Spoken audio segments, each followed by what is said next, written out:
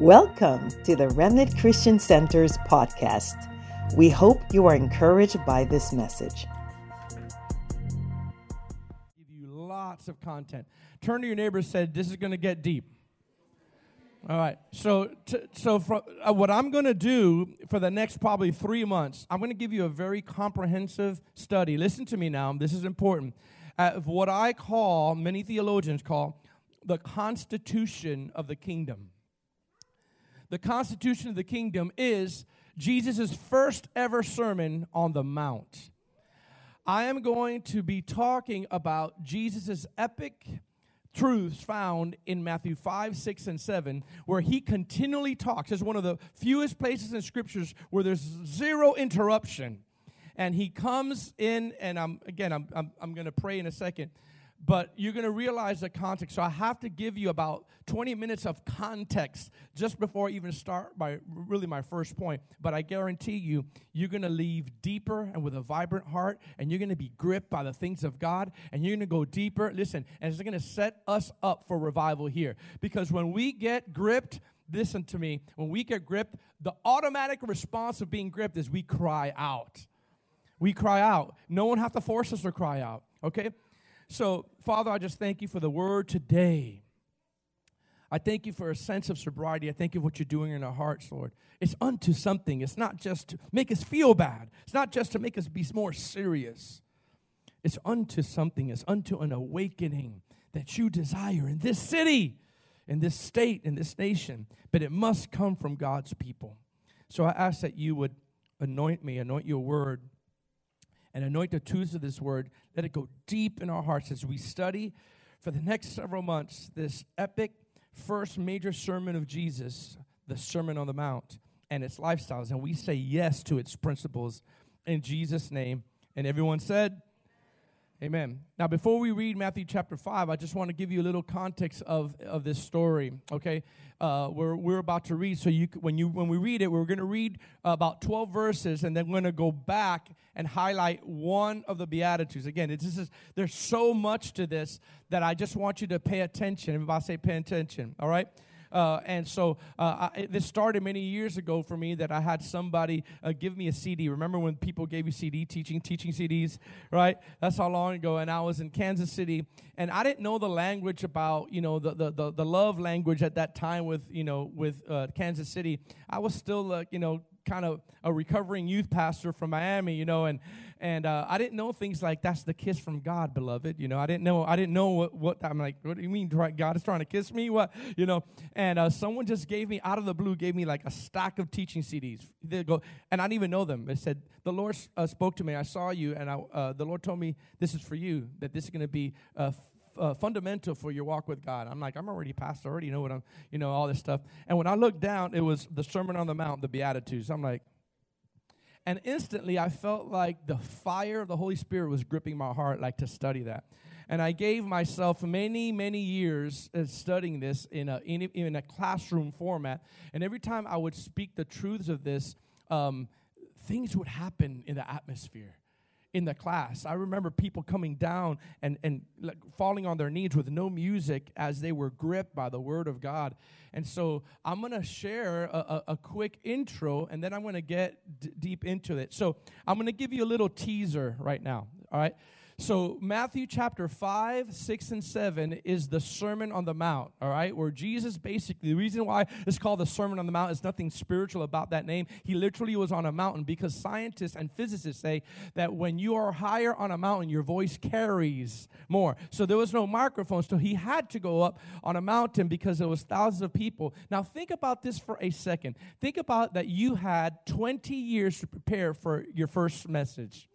Think about if you had 20 years or so, 22 or 20 years to prepare for one of your first ever major sermons in your life. It would be pretty deep if you had that much time to prepare, right? This is considered Jesus' first major sermon. Now, before that, he was baptized in the River Jordan, right? And then the Holy Spirit came. I'm giving you a little context. And then he fasted for 40 days. And then he picked his disciples. And then he started healing in Capernaum and Naphtali and all these cities. And he started to do some things. He started getting a crowd. So he said, I have a great idea. I'm going to go up on this mountain and begin to speak the truths that is revolutionary to our walk with God. Now think about it. Jesus could have picked anything to say, but he chose these words that we're about to read to start. But I want to give you first a teaser on what we're going to go through. Now, this is not today. This is going to be, I've broken down Jesus' sermon. You know how if you've ever preached, there's like an outline, right, for preachers? Well, could you imagine Jesus the preacher? Come on, somebody. Could you imagine Jesus the preacher, Jesus preaching, uninterrupted, kingdom bombs, kingdom truths? And so I've read this throughout the years, and I broke this down to like a 7 major realities. You're going to look at it real quick. Look at the timeline of the Sermon on the Mount. This is just a teaser. This is not, I'm only going to talk about a fraction of number 1 today, just like a fraction of number 1, okay? The timeline, again, this is more like a preaching Bible study, all right? I'm going to take you deep, amen? You're going to see Matthew 5 through 12 is broken down. In his sermon, he talked about the Beatitudes. Now, I'm going to talk about what the Beatitudes mean. You guys are going to shout, all right? And then there's an invitation for greatness. He talks about salt and light, and he's inviting people to greatness. It's okay to be great in the sight of the Lord if you have the right motive. So let me tell you, Jesus does invite you to greatness. It's just not the greatness that you may think is great. Salt and light, he talks about. Now, listen, this is going to be deep. This is probably going to be a month from now. Avoiding what I call the 6 spiritual toxins. This is all in his sermon, all right? Jesus identifies 6 poisons or weeds of the heart that he passionately asks us to avoid that will destroy our walk with God. That's later. Just stay tuned, all right? Then he's calling us, part of his sermon is he changes things up and he releases disciplines for us to adopt. And there's 4 major disciplines that are foundational for every Christian to have. Every Christian to have. But most of us, we are the weakest in these disciplines. All right? So he talks about that. And he talks about the lamp of the body just for about 2 verses. But that phrase is so deep. Because he says the lamp of the body is the eye. I'm not going to get into that, but he talks about that in his sermon. And then, listen to me, for those of you who suffer from worry, anxiety, God loves us so much, he dedicated 10 to 11 verses in his sermon on the Mount about overcoming anxiety and fear and worry. He dedicates 11 verses on kingdom principles, on identifying worry and anxiety, and he nails it and he deals with it. Some people, it's not just casting things out all the time. You got to get the word inside of you. Come on, say amen. You just can't cast out something and expect it to stay if you don't have scriptural knowledge to base that truth upon. God wants truth in you so that you could expose the lies so you could keep living free. Come on, say amen.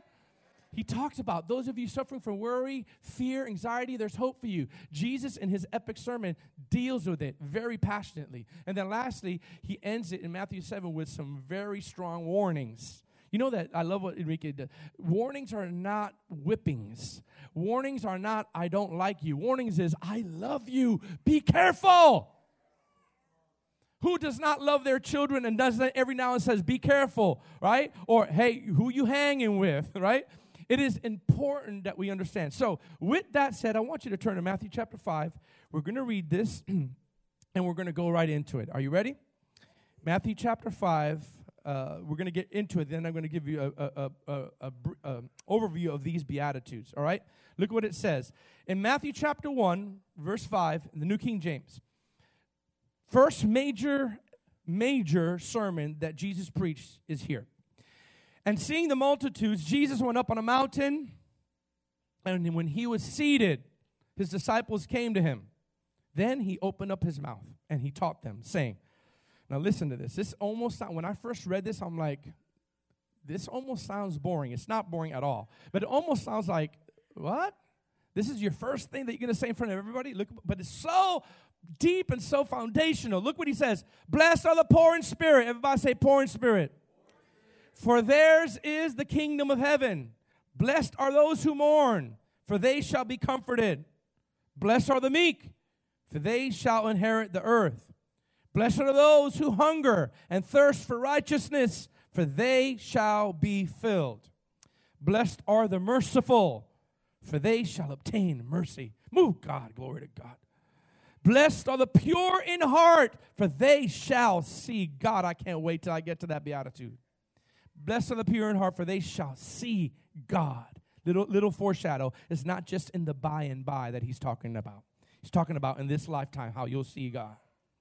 Blessed are the peacemakers, for they shall be called the sons of God. Oh, my God. Blessed are those who are persecuted, listen, for righteousness' sake.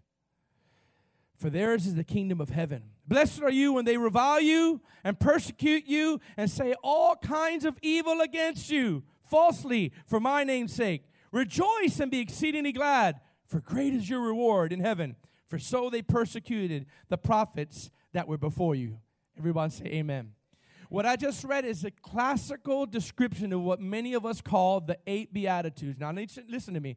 Jesus pronounces or proclaims 8 specific blessings to those people who yield to these principles. I want to give you a heads up on the Beatitudes before I talk about one today, because just one is going to wreck us today, and it's enough for a whole sermon. But I have to give you some context about the 8 Beatitudes, okay? Listen to me. The 8 Beatitudes are like seeds that God wants to put in the garden of your heart, so it could blossom. And these seeds are not something that we just get. They're things that we become. Now, you have to understand the context. Jesus is talking about 8 specific blessings to people who yield to these realities, which means not every believer is going to be blessed automatically, like Jesus said in this verse. Just because you're a Christian, this does not apply just because you're a Christian. There's something that you got to do to inherit the blessing. In this case, because he says, blessed are those who are poor in spirit. That means there's some that are not. Come on. So these 8 Beatitudes, the first thing I want you to see, look at this first point, the contextual meaning of the word blessed, hallelujah, in this scriptures is the word happy. Everybody say happy. The Greek word for blessed is happy, and the biblical definition for happy is not having a lot of things, it's having a vibrant heart. That's what happiness is biblically. God says, I want you to be happy, not by having the blessing of a lot of things, although I want to make sure I pause and say, God is into blessing us with things. God wants to bless us, but in this particular context, what he is saying is, blessed are the poor in spirit. What he's trying to say is, those of us that are blessed are happy. But what is happy here? Happy means a vibrant heart before God. You want to be happy? You want to be truly joyful? It's not so much being blessed only in the material things, because Jesus said, what profits a man if he gains the whole world and loses his own soul? So you have to understand that the contextual meaning of the word blessed, when he pronounces 8 blessings, actually means happy, but it actually means vibrant. Happy, vibrant. Blessed are those, listen, vibrant are those who are poor in spirit. Alive, awakened are those. Happy. Listen, I don't know about you, but I could have a lot of things in my life and still be empty from the Holy Ghost inside of me. I can have a lot of things and still be empty. So what God is trying to say, first of all, is what is really happiness? Happiness is having a vibrant heart with God. How many of you had a lot of things but not had a vibrant heart with God? How did you feel? Now, if you have a lot of things and a vibrant heart with God, you're blessed, blessed, blessed. And God wants that. The second thing about the Beatitudes that I want to share with you before I go into it is that these are not necessarily things we get or obtain. They're things that we become. We become. By yielding to the principles of these Beatitudes, we become poor in spirit. We become hungry. We become meek. Remember, he said, blessed are the meek in the third beatitude, okay? That means that, so I'm going to get to my next point. This is very key for you to understand. As I've studied the Beatitudes for years, it seems as though the Beatitudes are progressive in nature. That means you can't have one in fullness without the other one being there before. Oh, this is good stuff. This is all just review now. This is all just introduction. The Beatitudes, if you're going to understand the power of these Beatitudes, it is foundational for us to know that they are progressive in nature. You have to have one mature in you so that the next following one could sustain itself. That is why Jesus, whatever he says, he's so intentional. He didn't just say, I don't know, let's just say poor in spirit. That sounds good. He's God Almighty. He knows what he's talking about. The reason he chose poor in spirit first is because there's a reason he chose poor in spirit first. And you're going to understand in a couple of minutes why he did. Because without us being poor in spirit, I don't believe we could have all the other Beatitudes through us and in us at a strong, vibrant way, because we will mess everything up. We have to have this first foundation strong. Now, the last one is this before I actually go to my main point of discussing the first beatitude. If you're going to understand the Sermon on the Mount, you have to know it's a progressive thing, building on each other, okay? But you also have to understand that the promises, hear me now, this is deep, the promises and the blessings that are bestowed to these individuals, are you ready? Are conditional in context, not unconditional promises. They are not unconditional. In other words, every Christian that just says, I love you, Jesus, does not qualify to become these Beatitudes, because otherwise Jesus would not say, blessed are those if they do this. Blessed are those if they mourn. Because if it was for everybody, Jesus would have no need to specify the things that we need to yield to in order for us to become these realities. So what do I mean by unconditional promises? Unconditional promises, for those of you who don't know, is like the love of God. Unconditional promises, you don't have to do anything to get God to love you more, or if you do less, God doesn't love you less. If you do more, God doesn't love you more. If you do less, God doesn't love you less. Come on, say amen. Right? So watch this. This is key, because there's several examples in Scripture of a conditional promise. See, the church doesn't like conditional promises because we have to do something. The church doesn't like conditional promises because although they're promises, they don't feel like promises, because you got to posture yourself in order to receive the benefits of those promises. We love the mercy of God. We love because His mercy endures forever. We got to do nothing. We love the love of God, the blessing of God. We love the favor of God, even though sometimes that is conditional as well too. I'm going to give you an example of conditional promises that we all quote and we don't know is we pray for revival all the time, but we have no clue that it's a conditional promise. That word if, everybody say if, is a conditional phrase. And you know what God says the main recipe of revival is? If my people who are called by my name, church, will humble themselves and pray and seek my face and turn from their wicked ways, then I will hear from heaven, I will forgive them over their sins, and I will heal their land. News flash for the church. There's not going to be any healing of the land, not any being forgiven of sins, not hearing from heaven if we don't humble ourselves and pray. If we don't turn from our wicked ways, and if we don't seek His face. You have to understand, revival doesn't come automatically, and it doesn't come in your heart automatically. And you're not going to get revival by sitting and doing nothing, or criticizing everything, or being offended, or being angry. Or you're not going to do that. You have to posture yourself in humility. You're not going to get it. In the New Testament, there's a great example too. Because you say, oh, that's Old Testament. No, in the New Testament, even above the Beatitudes, there's a lot of conditional promises. You know what? Okay, here's another one. Listen, I will give you the keys of the kingdom. Watch this. Whatever you bind on earth, come on, I will bind in heaven. Wait a minute. Wait a minute. Whatever you loose on earth, I will loose in heaven. In other words, if you don't bind on earth, God won't bind in heaven. If you don't loose on earth, God won't loose in heaven. It's a conditional promise. Even His authority, He's waiting on us. Lord, why isn't this happening? Because I've given you the keys. Listen, and you're not using it. Glory to God.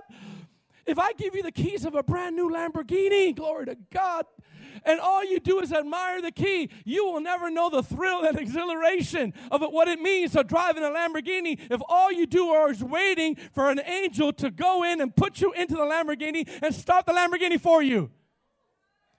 You have to get those keys. You have to face your fear of that fast road stuff, whatever it is, and you got to put that key in the ignition and you got to drive it. You will never experience the thrill of having a Lamborghini unless you go and drive it yourself. Why do I say all that? Because Jesus said you're not going to get these blessings in the 8 Beatitudes automatically. You got to do something. The church don't like that because we think it's all works, it's all grace, it's all works. No. Don't get this twisted. This is not earning your salvation through works. This is posturing your heart to receive the blessing of the Lord, a specific blessing that he says, if you are yielded to this, then I will give you this benefit. Right? So it leads me to the point that I'm trying to say. The first ever beatitude that he says is this: blessed are those who are poor in spirit, for theirs is the kingdom of heaven. I'm going to say that again.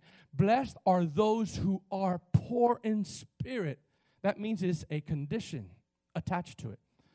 That means we have to find out what poor in spirit is in order for us to reap the blessing that Jesus gave us. Come on.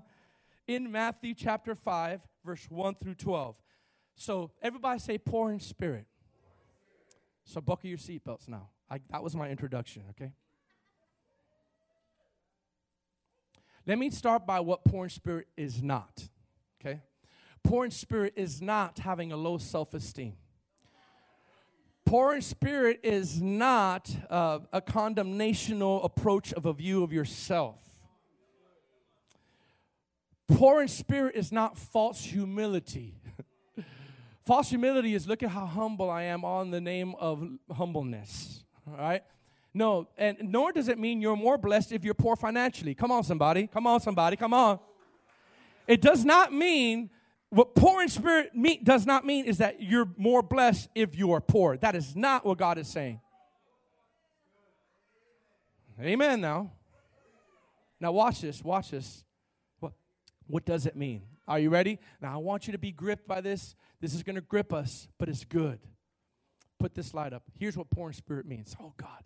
It's a revelation and an awareness that we are absolutely bankrupt in ourselves of anything good apart from God living in us by the Holy Spirit. It's an awareness. It's a revelation that I have nothing good in me apart from God in me. It is a bankruptcy, it's a revelation that I am empty without God. I am nothing without God, and I can't do this Christian faith on my own. I can't do it in my own flesh. I can't do it in my own self. Even when I say I'm going to breathe the word and I fail, and when I say I'm going to do right, I'm not going to do right. When I do it on my own, I'm going to fail every time, and I need the invitation every day of my life of the Holy Spirit because there's nothing good in me other than the goodness of God. John chapter 15, look at what John 15 says. See, I told you it's going to get you in here. And I want you to understand, it's an emptying out of yourself. Poor in spirit is basically saying that it's a revelation that we don't have the spiritual strength to establish godliness in our own heart. None of us have the spiritual strength to be holy or to even live right or to act right in church or in the Lord without the help of the Holy Spirit. The problem with the church is you're trying to live right on your own. You're trying to be faithful on your own. You're trying to read on your own. You have to empty yourself and say, I am poor in spirit. I am nothing.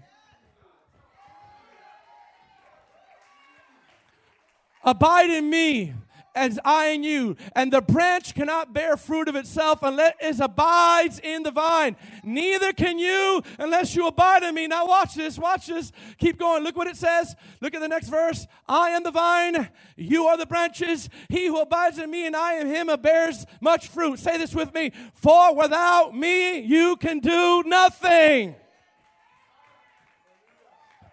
Without me you can do nothing.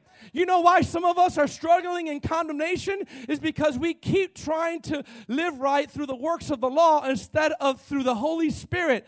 And we're trying to prove how spiritual we are sometimes because that is exposing the need for healing in our lives.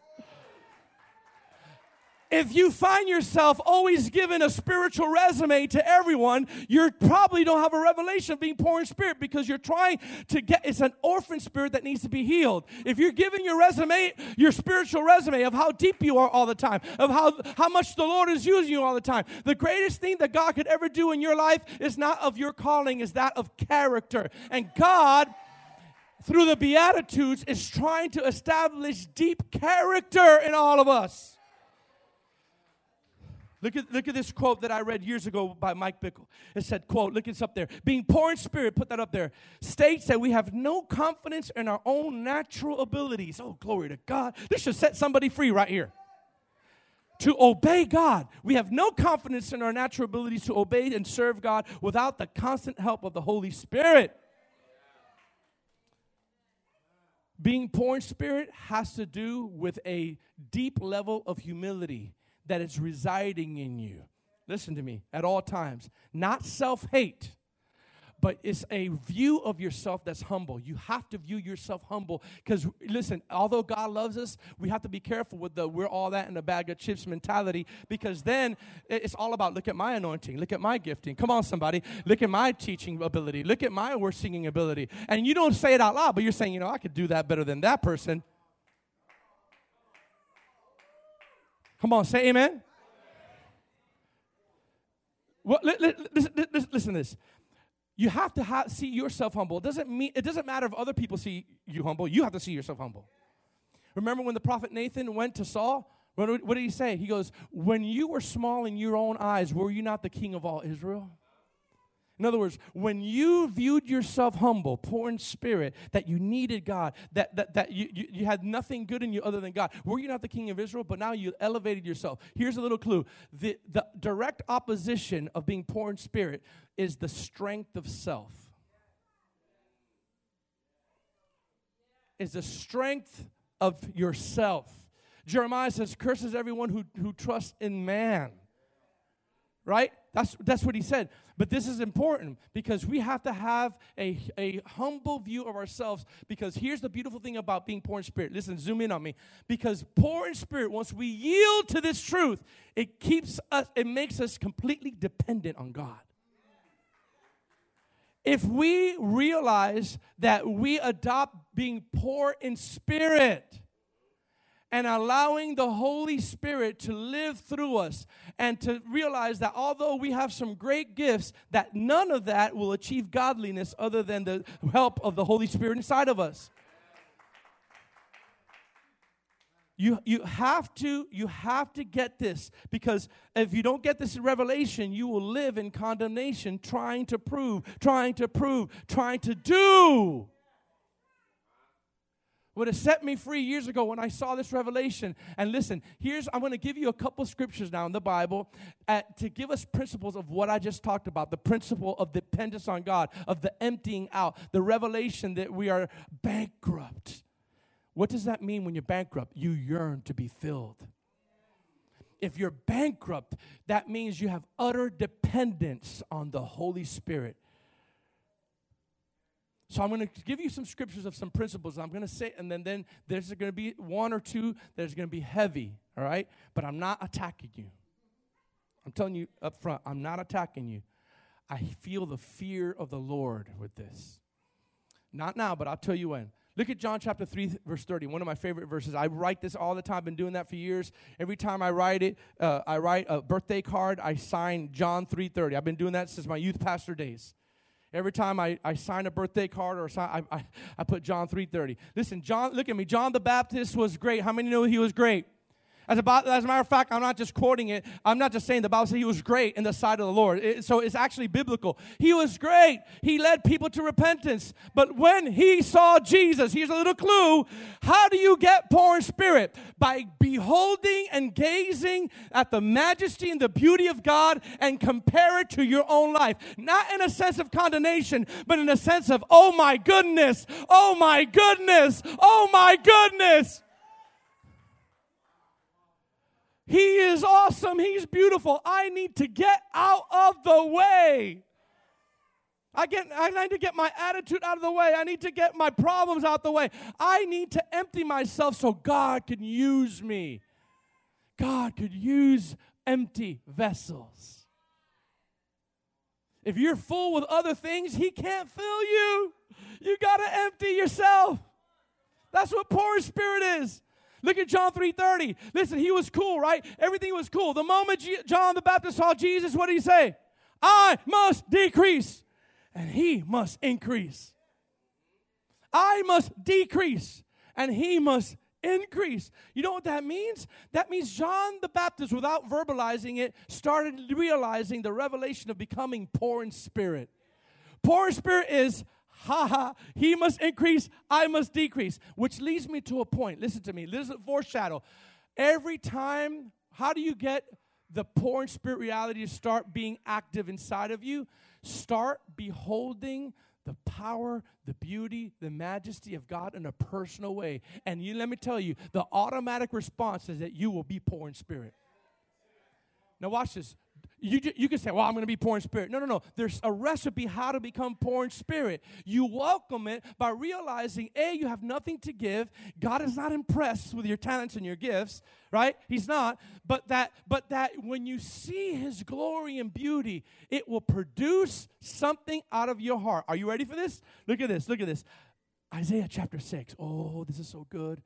Darren, we've been saying this in the prayer times. Isaiah chapter 6, we've read it but haven't read it here. Look at the prophet Isaiah, mighty man of God, mighty man of prophet. Look at poor in spirit without even, what's that thing that young people do? Tell me that you're Spanish without telling me you're Spanish or whatever. Tell me that you're Latino without telling me. So this is telling us that we're poor in spirit without saying you're poor in spirit. This right here, what I'm going to tell you, there's not a phrase that says poor in spirit here. There will be.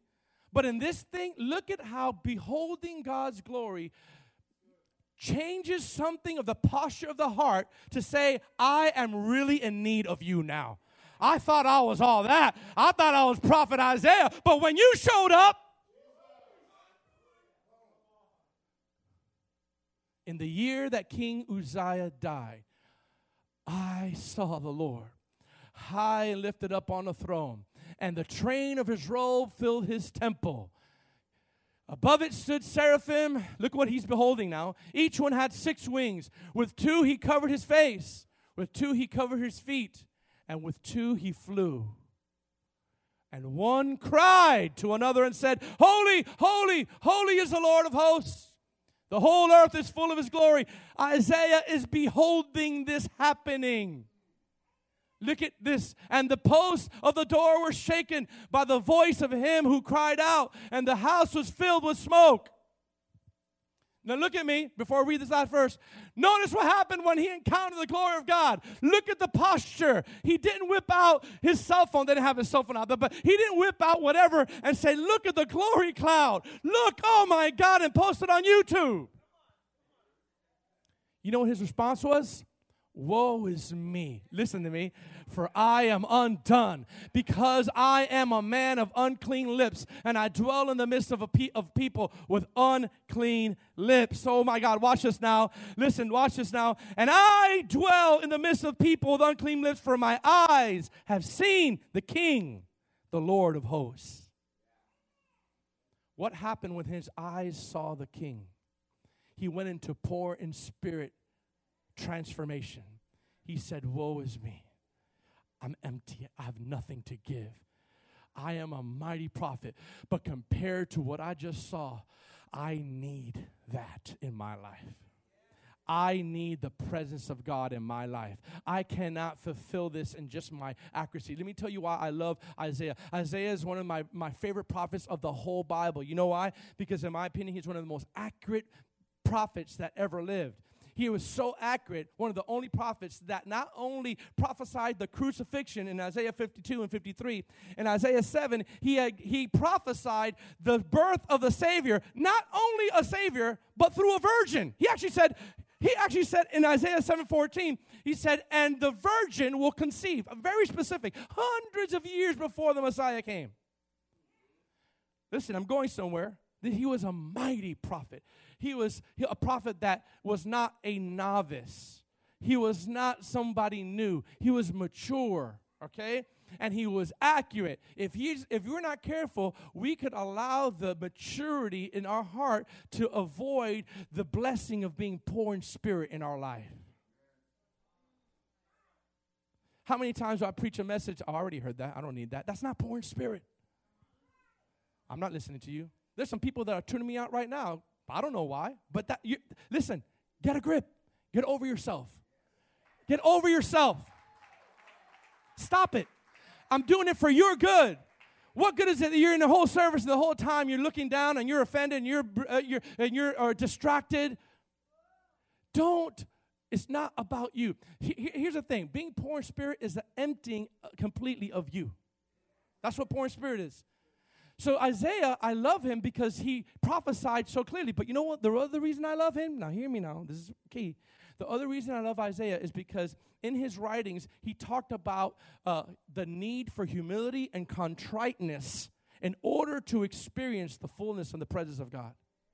He actually says what I call agents of attraction. Everybody say agents of attraction. Come on, say agents of attraction. Come on. Okay, you know why I say that? Because look at what I'm about to read in a second. I'm about to read something in a second, all right? Now, in the natural, what attracted you to your wife? Think about it, men that are married, okay? Or wives, what attracted you to your husband? And yeah, there's several things that attracted. They're called agents of attraction. It may have been his good-looking beard. Come on, Derek, come on, somebody, all right? It could have been, it could have been, listen, his physical stature or her physical stature. But I hope you look deeper than that. I hope you looked at their character. I hope you looked how they treated their mom. I hope you looked, I'm going somewhere. I hope you looked at their humility, their inward parts, not just their outward parts. Let me tell you something before I give you this revelation. I guarantee you, if I interview every wife or every husband, yeah, there'll be some physical attributes, but I guarantee you there's at least one attribute that they saw inwardly that attracted them. Come on, Holy Ghost, right? It may be your patience. It may have been the way you pray. It may have been the way you cry in the presence of the Lord. It may have been your quietness. It may have been your discipline. Why do I say that? Because, are you ready for this? Isaiah gives us the cheat sheet on how to get God to look at us more. In a more concentrated way. Please hear me. That's theologically right. Because the Bible says, my eyes run to and fro throughout all the earth to see whose hearts are loyal to me. So even though he loves everybody, there's times where there's agents of attraction that we could posture our heart in such a way that it attracts God to look at us at a more concentrated way. My goodness. And that's nothing compared to when you were dating and you kind of set yourself up. Come on, Frank, you remember you were setting up and you're dating, you're DJing. You're like, I'm going to do the best DJ for Rosie. And Rosie's like, oh, my God. All right? Or while he's cutting DJ in New York, he goes, he winks at you, right? Those are small little things. But what was it, don't tell me, what attracted you to him, right? There's an agent of attraction. But watch this, spiritually. We become more attractive to God in a concentrated way when we posture our heart to be poor in spirit. If I were to tell you there is a way to get God to look at you in a more concentrated way and get his attention in a more concentrated way because of your heart, the posture of your heart. And listen, where do you think we get that from? When we look at our wives, we're like, okay, I want that one as my wife, right? There is a posture spiritually that are agents of attraction. And if you were taking notes, this is gold right now. This is gold because I'm going to give you the answers to the test to get God to go like this.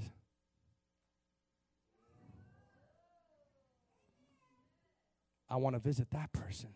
Look at their heart. You say, I don't believe that. I'm glad you asked because in Isaiah, that same Isaiah that encountered the Lord in Isaiah 66, at the very end of his life, at the very end of the chapter of the book, in Isaiah 66, the last chapter, I want you to see the revelation that Isaiah the prophet got in order for us to experience a gaze from the Lord in a more intentional way. Are you ready?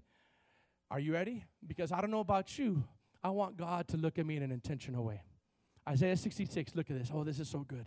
Verse 1 and 2, are you getting something? Thus says the Lord, heaven is my throne, and earth is my footstool. Where is the house that you will build for me?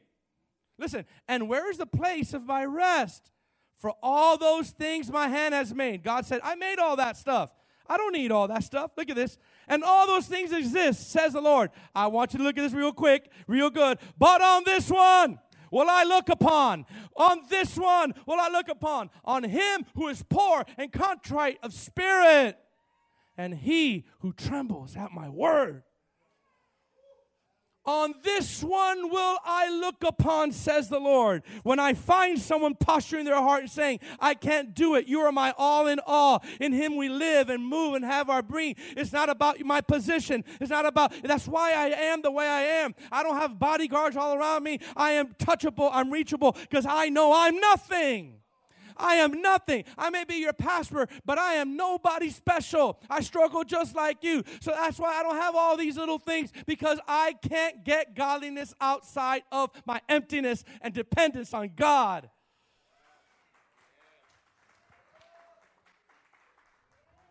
God wants to empty us this morning. God wants us to stop striving to do right and invite the person of the Holy Spirit to be control of your life. To stop pumping your gifting and stop pumping your things up and stop promoting yourself in the spirit realm, because nothing that you do to promote yourself will be accepted by God's kingdom. Listen. Isaiah 66, do you see that? I understand. I'm going to get the worship in a second. I understand us wanting to look at God. That's a no-brainer. I understand that, because when you read the scriptures, even the four living creatures have eyes all over. They're constantly staring at God. I understand if even angelic beings and spiritual beings constantly are in awe of God. I understand when humanity wants to do that. But what is shocking to me is when God looks on us in a specific way because of the posture of our heart, the posture of humility, the posture of emptying ourselves out. Look at this slide. The Lord will look upon those who are poor in spirit and those who tremble at his word. Oh, thank you, Lord. Now do you see why God starts with blessed are poor in spirit? He has to start with this, because everything else will add onto this foundation. Look at this next slide. Our journey to a vibrant heart and a complete dependence on the Lord is by embracing the revelation of becoming poor in spirit. I want to share something with you that in the New Testament that I read, that have been read for years. And every time I read it, it really strikes my heart, because to me, it's another example of show me that you're poor in spirit without saying you're poor in spirit. And it's about Jesus himself. Jesus himself given a parable of two people. I'm about to say two people.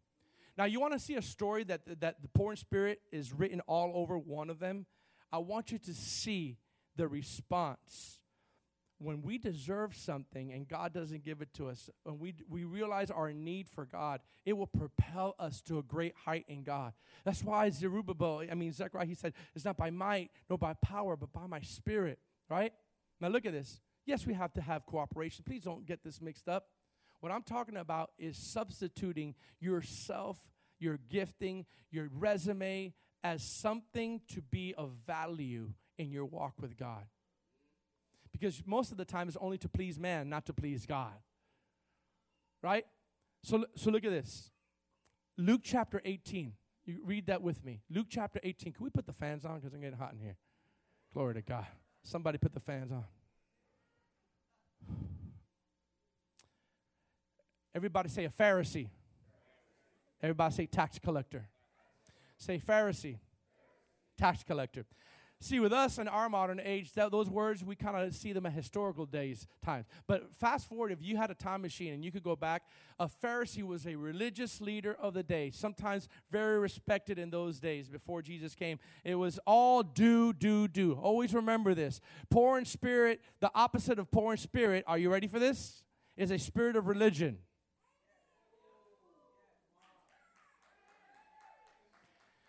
The spirit of religion says you got to do, you got to fast in order to get God to look at you. Notice that Isaiah didn't say, I got to fast to get God to look at me. No, he said, those who are contrite and poor in spirit, God will look upon you.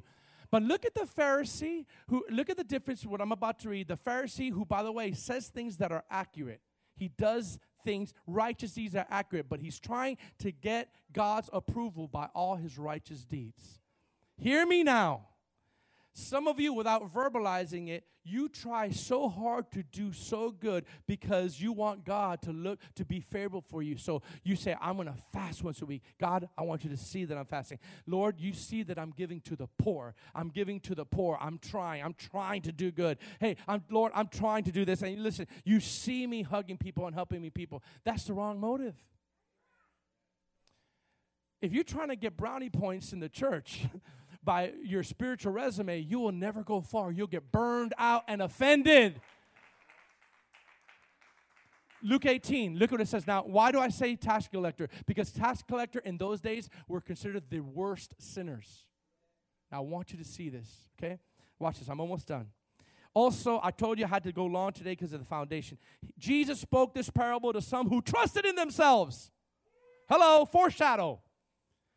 Everything that I just been speaking about, poor in spirit, this is the opposite of it. He spoke a parable about those who trusted in themselves. I'm going to let that hit you because I feel the Holy Ghost on it. Those who trusted in their own righteous deeds. Ready? That they were righteous and they despised others. Two men. Everybody say two men. They went up to the temple to pray. This is Jesus speaking. One a Pharisee and the other a tax collector. I want you to see this. This is so powerful. The Pharisee stood and prayed. Thus himself, God, I thank you that I'm not like this other man. Extortioners, unjust, adulterers. He's actually praying that to God. God, thank you that I am not like this sinner person over here. Listen, he actually meant it with his heart. That Pharisee meant that phrase, that example Jesus was saying. That Pharisee, he's actually meaning, God, I'm doing things right. You need to understand that I deserve a blessing because I'm not like a sinner, like an adulterer, like this person over here, or even this tax collector. Now watch what he says. I fast twice a week. Look at me. Is that true? Yes. Pharisees fasted often as duty, not to get closer to God. I fast twice a week. I give tithe of all that I possess. That's also true. I do this, Lord. I do it. You better see this, Lord. You know that I'm doing it for you, right? No posture of changing the heart. No humility. I do this for you. Let me just modernize it. Lord, you know that I'm on the worship team. You need to give me a little break and bless me a little bit now. Lord, you know that I'm serving at Raising Arrows. Come on now. When is the blessing here coming? Hey, I deserve it. You know how many times I used to say that and God had to rebuke me when I was going through my pain and I'm still going through my pain? Look at all that I'm doing for you, Lord. Lord, I'm preaching to people. And God's like, silent. Why? Because I was not poor in spirit. Because the whole time I'm saying, Lord, in my heart, Lord, do you see what I'm doing for the people? I keep showing up for the people. God says, that's a spirit of religion.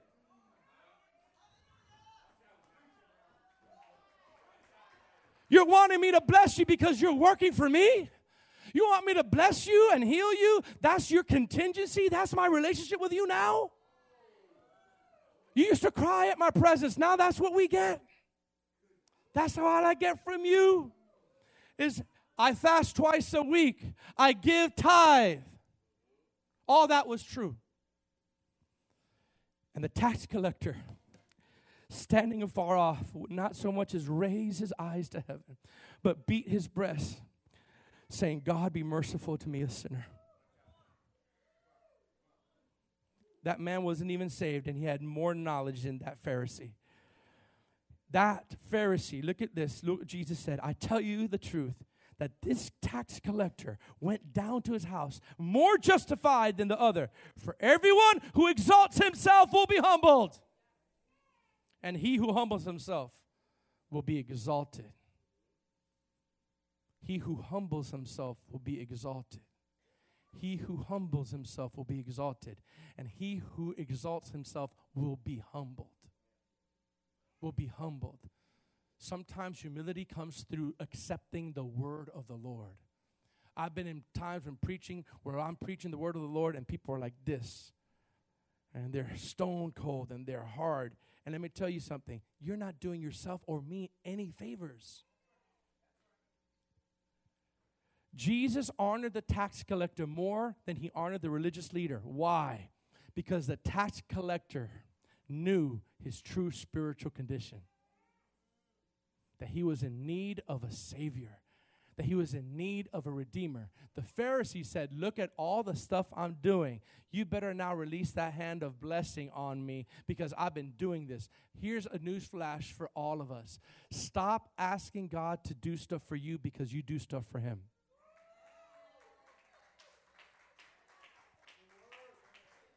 That is not a relationship with God.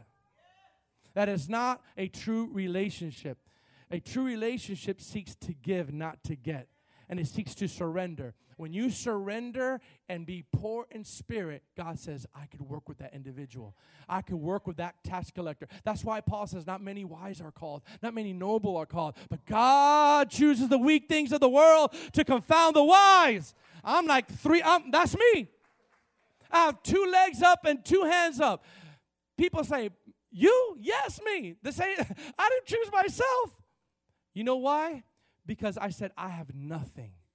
I have nothing. And I had to realize that God owes me nothing. If I preach the rest of my life in pain, he already did what he needed to do in my life. He already saved me. He already delivered me. He already set me free. That's poor in spirit. Okay, Lord, I get it. Emptying out of myself. It's a process. And God says, now I'll look on you. Now I'll use you. Now I'm going to bring healing through others through you. Hallelujah. Oh, God. I need the worship team to get up here, please. Jesus. We need to be poor in spirit. Opposite of poor in spirit is pride. Please hear me. I'm not looking at anybody. Pride is not only your spiritual knowledge. Pride is not yielding to the process. I'm going to say that again. Pride is not just your spiritual knowledge, your ability to quote all the scriptures or the fact that you can have it right. No, that's not just pride. Pride is your silent speaking. When you don't say anything, but you're saying, I'm not going to accept that. I'm not going to receive that. I'm not going to do that. I'm too upset. The trials are happening in my life, or this is happening in my life. I'm not going to do it.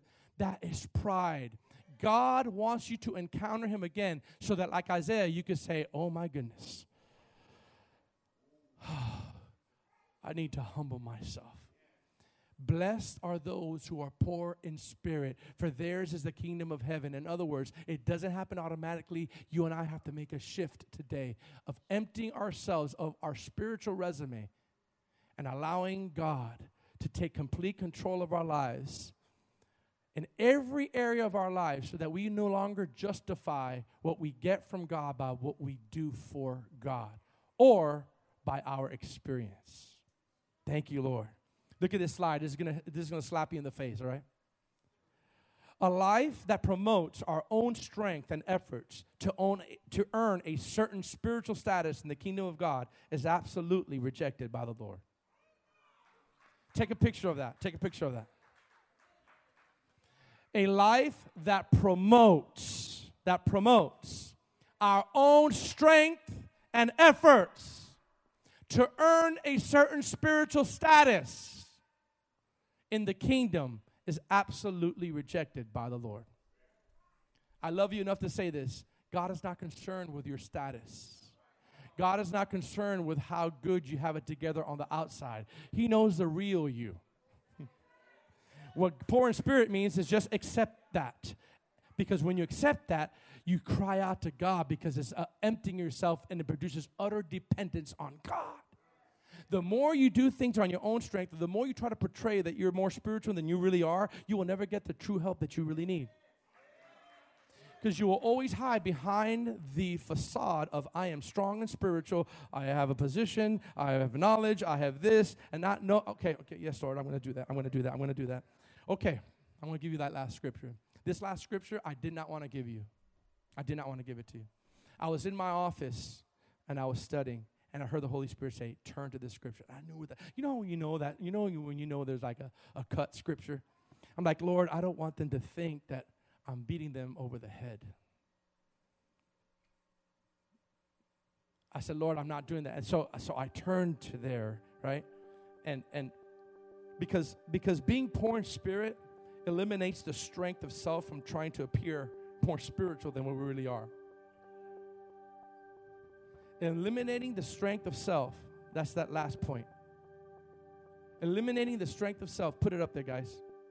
Eliminates the strength of self, being poor in spirit eliminates the strength of self from trying to appear more spiritual than we really are.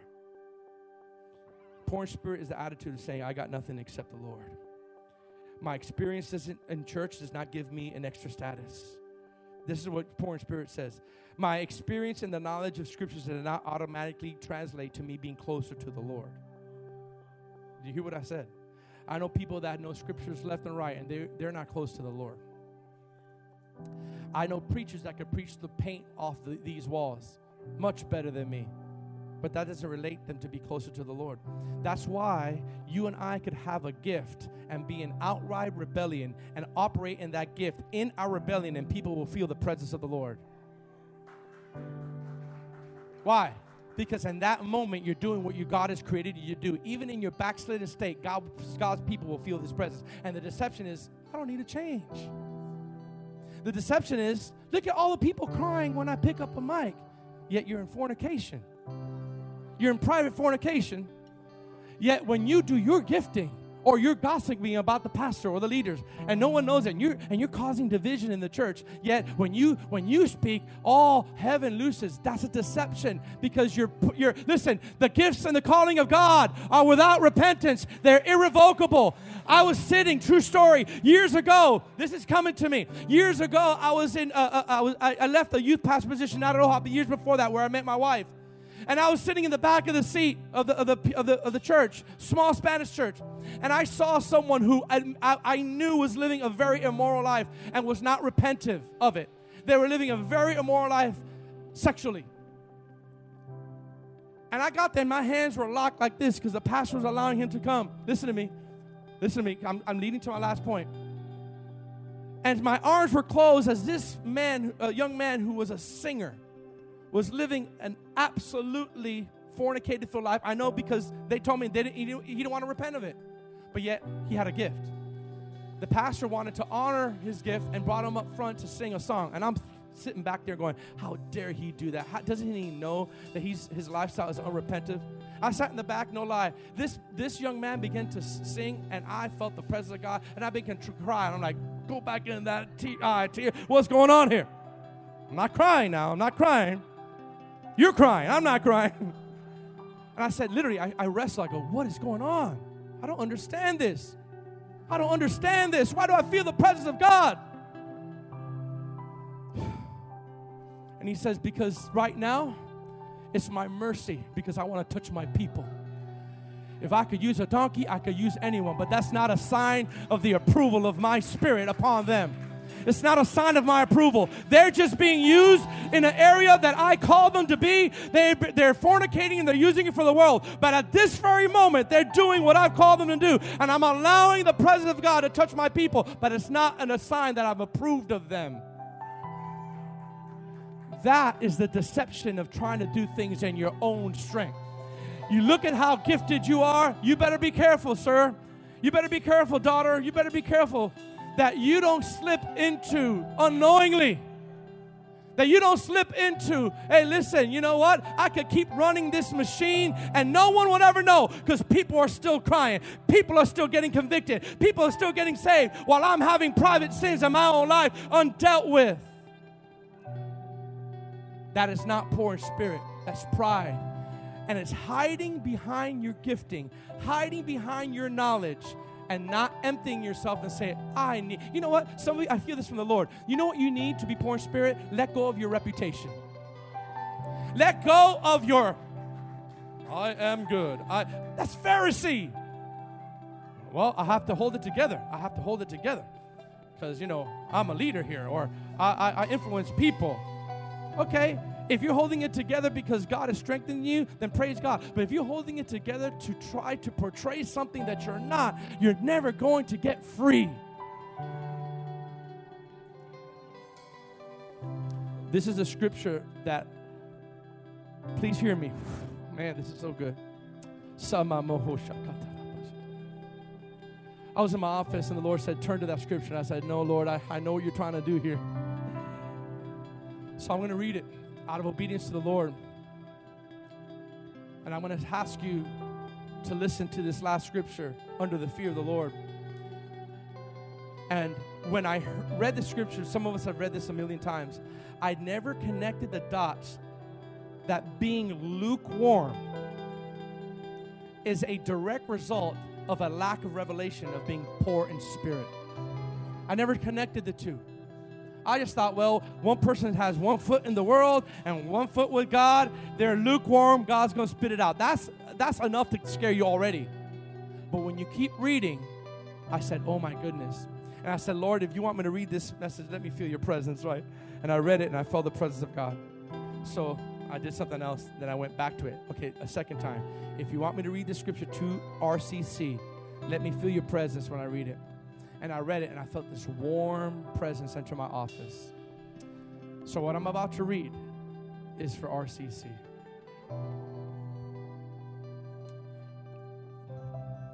Revelation 3, verse 14. Because some of us, we don't even know that we're lukewarm because we're hiding behind our gifting. We don't accept it. We're hiding behind our talent. We're hiding behind our status. Watch this now. Please hear me. And the angel of the Lord to the church of Laodiceans write. This is Jesus writing to the churches. These things says the Amen, the faithful and true witness, the beginning of the creation of God. I know your works, that you are neither cold nor hot. I wish you were cold or hot. I can't believe that statement. Jesus is saying, I'd rather you be straight sinner than have 1 foot in the world and 1 foot with God. I'd rather you be a straight sinner. That shows because he wants all of you, not some of you. Husbands, wives, you want all of your husbands, not some of your husbands. It's not okay for your husband to love you and love another woman. It's not okay for your wives, husband to love you and love another man. You would not be okay with it. Why do you think God is? Listen to me. This is where a lack of poor in spirit came, and it jumped on me, and I said, oh my God. He said, so then, because you are lukewarm and neither cold or hot, I will vomit you out my mouth. Look at me, look at me, look at me. We know that verse, right? We know that verse, right? It kind of scares us, right? That's where we stop. Look at where a revelation of a lack of poor spirit is all over being lukewarm. If we're lukewarm, it's actually blinding that we don't have the attributes of being poor in spirit, and that's what leads us to being lukewarm. Lukewarm convinces us that it's okay to have 1 foot with God and 1 foot with the world. Lukewarm convinces us that we can hide behind the gift, still operate in the gifting, still people getting changed, and still nothing is wrong with us because watch this, because we're being used. Now watch this. Jesus said, because, here it is, because you say, I am rich, I've become wealthy, watch this, and need nothing. Did you see that? You're lukewarm because you say, whoo, I don't need anything. I don't need anything. I got this. I got my Bible study plan. I got my status. I got my degrees hanging on the wall. I don't need anything. And listen, watch this. This is what pierced me. And Jesus said, but you do not know that you're, I don't want to say it, but you're wretched, miserable, poor, blind, and naked. You don't know that you're blind. You're miserable. This may not be for everyone. I'm just releasing the word. To those who are lukewarm, he says, you don't know that the reality of your lukewarmness is that you don't know that you actually are miserable. That you're wretched, you're poor, you're blind. I counsel you to buy gold from me, refined in the fire, that you may be rich with white garments, and that you may be clothed, that the shame of your nakedness may not be revealed. Anoint your eyes with eye salve that you may see. Look at this. Look at this. Look at what Enrique said. I'm saying, it was in my notes. As many as I love, I rebuke and chasten. Therefore, be zealous and repent. As many as I love, I rebuke and chasten. Be zealous and repent. Repent of what? The false ideology of your spiritual strength and your spiritual status allowing you not to deal with the deep issues of your heart. That's what he's saying to repent from. Because when you're poor in spirit, what poor in spirit is, you ask the Holy Spirit to bring you to a place of total dependence and total surrender. Don't wait until trials and tribulation to come. Empty yourself out today and realize that we must become poor in spirit to inherit the blessing of the Lord. We must get low. We must allow the Lord. We can no longer hide. You can't afford any longer to hide behind your spiritual status anymore. You're dying inside. Come on, you need an awakening. You need your heart alive. Stop hiding behind that status. Stop hiding behind what people think about you. Stop hiding behind your scripture knowledge. Stop hiding behind your revelation. Stop hiding behind your good deeds. Because the Bible says if you're poor in spirit, you will inherit the kingdom. Come on, stand up. Come on, stand up. Hallelujah. Hallelujah. Hallelujah.